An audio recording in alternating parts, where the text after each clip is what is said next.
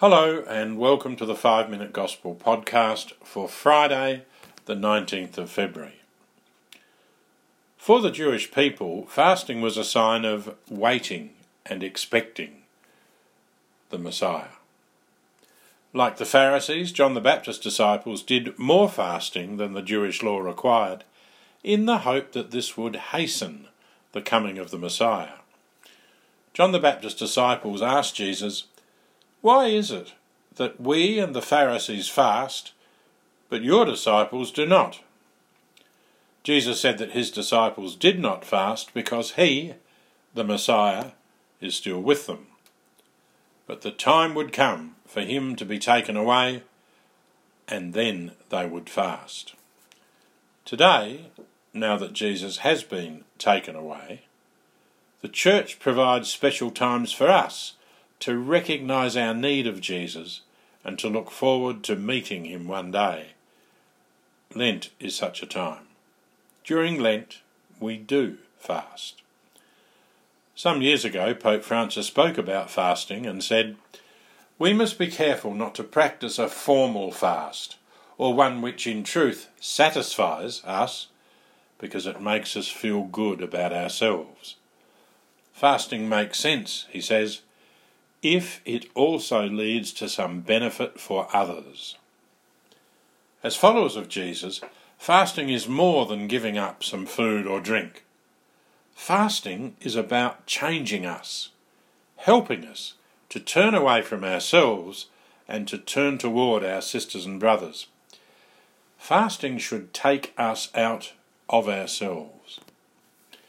Isaiah, in the first reading, speaking for God, said, "Is not this the sort of fast that pleases me?" It is the Lord who speaks. "To break unjust fetters, to let the oppressed go free, to share your bread with the hungry and shelter the homeless poor, to clothe the person you see to be naked." Fasting should help us to see what is essential in our lives and to see what we do not need in our lives. Fasting is also about seeing our responsibility to others, especially in the faces of the poor who experience injustices. In his message for Lent in 2015, Pope Francis suggested that we fast from indifference during Lent. He said, "When we are healthy and comfortable, we forget about others. We are unconcerned with their problems, their sufferings, and the injustices they endure. Our heart grows cold."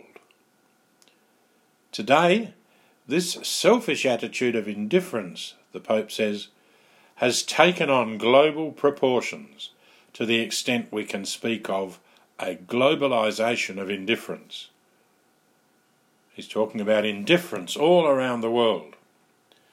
Later in the message, Francis said, "Dear sisters and brothers, how greatly I desire that all those places where the church is present, especially our parishes and our communities, may become islands of mercy in the midst of the sea of indifference." In Lent, Jesus calls you and me to become islands of mercy in a sea of indifference.